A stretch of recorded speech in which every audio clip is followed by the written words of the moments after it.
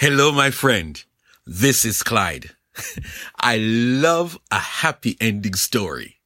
Let's listen to Psalm 24. The earth is the Lord's and all its fullness, the world and those who dwell therein. For he has founded it upon the seas and established it upon the waters.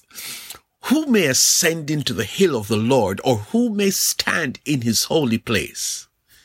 He who has clean hands and a pure heart, who has not lifted up his soul to an idol nor sworn deceitfully, he shall receive blessing from the Lord and righteousness from the God of his salvation. This is Jacob, the generation of those who seek him, who seek your face. Selah. Lift up your heads, O you gates, and be lifted up, you everlasting doors, and the King of glory shall come in. Who is this King of glory? The Lord strong and mighty, the Lord mighty in battle. Lift up your heads, O you gates, lift up, you everlasting doors, and the King of glory shall come in. Who is this King of glory? The Lord of hosts. He is the King of glory. Selah. This beautiful psalm can be divided into two.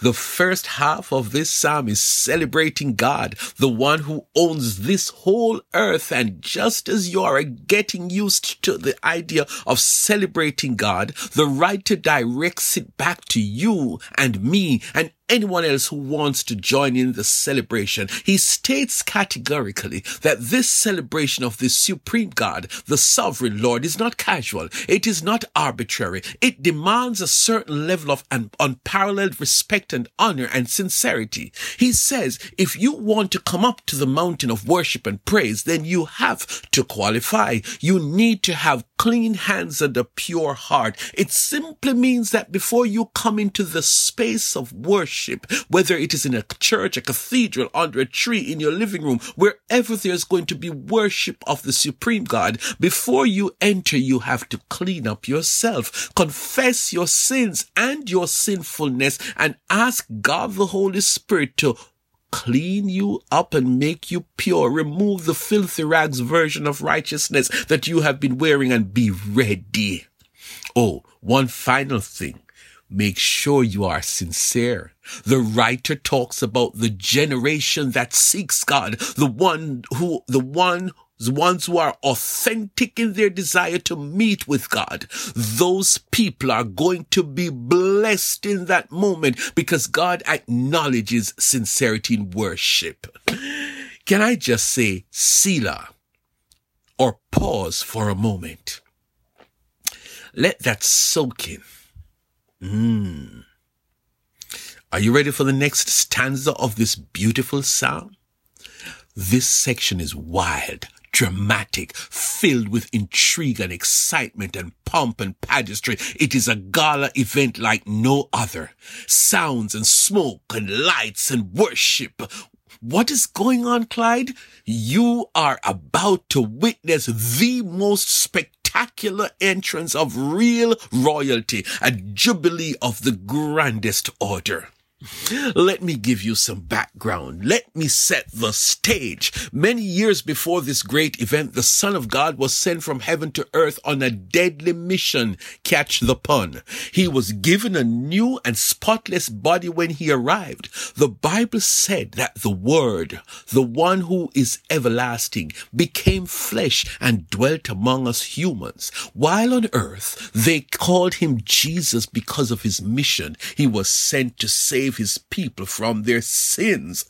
Before all of this, he was king in heaven, worshipped and adored by scores and scores of angels of all ranks. And he set aside all of that without hesitation. And when he landed on earth, he became a peasant. There was no fanfare and celebration at his arrival in that little town called Bethlehem. But that was just the humble beginning. He knew his mission, and while he was racing towards his destiny of death, his appointment with the cross, he performed some miracles along the way, fed several thousands of people with small amounts of food, taught some awesome lessons, but never lost sight of his mission. Then one day it happened. They crucified him, and he was obedient to this form of death, meaning he did not resist. He did not call for angels' armies to come rescue. He carried out the mission, died for the sins of the world. 3 days after his horrific death, he came back from the dead in magnanimous triumph. The degree of victory cannot be measured because he defeated Satan forever and released sinners from the prisons of sin so they could gain eternal life. He hung around earth for 40 days, and during that time, heaven was waiting and watching for the day when he would return. Now, let us go back to the rest of this psalm. There was the deafening shout inside of heaven, "Lift up your head, you gates! Be lifted up, you ancient doors, and the King of glory shall come in." I don't know who asked that question, but in the context it was relevant.